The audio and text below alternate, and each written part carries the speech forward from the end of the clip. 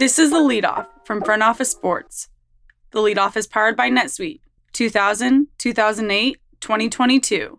When it comes to the economy, those are some scary years. .com crash, housing crash, and the roller coaster we're going through right now. One thing is certain, it's a dangerous time to not know your numbers. But over 31,000 businesses have the confidence and clarity they need because they rely on NetSuite by Oracle, the #1 cloud financial system. Right now, NetSuite is offering a one-of-a-kind flexible financing program. Head to netsuite.com/front office right now. netsuite.com/front office. That's netsuite.com/front office. It's Thursday, December 1st. I'm Abigail Gentrup, business writer for Front Office Sports. Here's what we're following in the business of sports. A Tennessee Titans Stadium tax fund is scheduled to pay for Nashville revenue bonds on the proposed $2.1 billion Titans Stadium, collecting $2.9 billion through 2056, according to Metro Nashville, not including the state's $500 million commitment. The tax fund is set to pay off $760 million in revenue bonds from the Metro Nashville Sports Authority and will be used toward future stadium work. Within the stadium, ticket taxes, and city water and sewer funds, the fund is projected to bring in $1.1 billion over the 34-year span. A new 1% hotel tax in Davidson County is expected to collect $19 million in 2023, with a 2% annual increase, reaching a total of $912.6 million over 34 years. A $3 ticket tax for all stadium events is projected to generate $1.8 million annually from 2027. A 50% sales tax for a potential surrounding development is expected to bring in $806.9 million starting in 2026. In sports betting, ESPN isn't quite ready to pull all its chips on DraftKings just yet. Jimmy Pitaro, chairman of the worldwide leader, played down reports that ESPN was nearing a sports betting tie-up with DraftKings, saying no deal was imminent.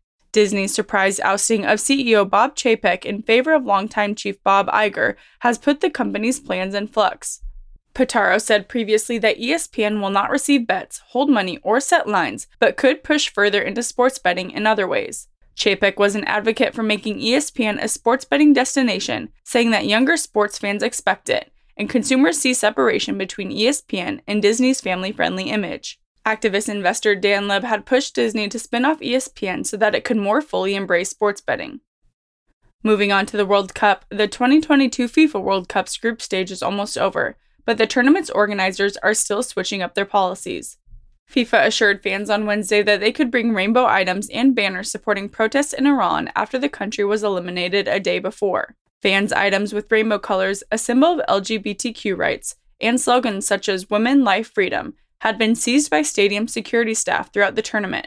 Homosexuality is illegal in host nation Qatar. FIFA is aware of some incidents where permitted items were not allowed to be displayed at stadiums, the governing body wrote. FIFA has received assurances by authorities that venue commanders have been contacted in relation to the agreed rules and regulations.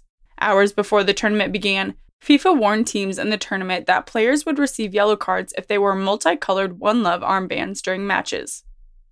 And finally, after his nasty breakup with Manchester United, Cristiano Ronaldo could be on the move to a non-European league for the first time in his career and receive a record payday in the process.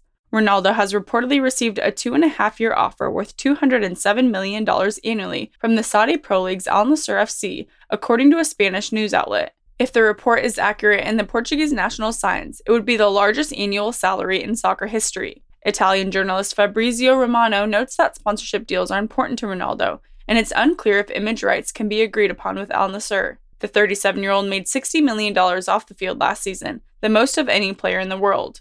Ronaldo is unlikely to make a decision until after the World Cup concludes.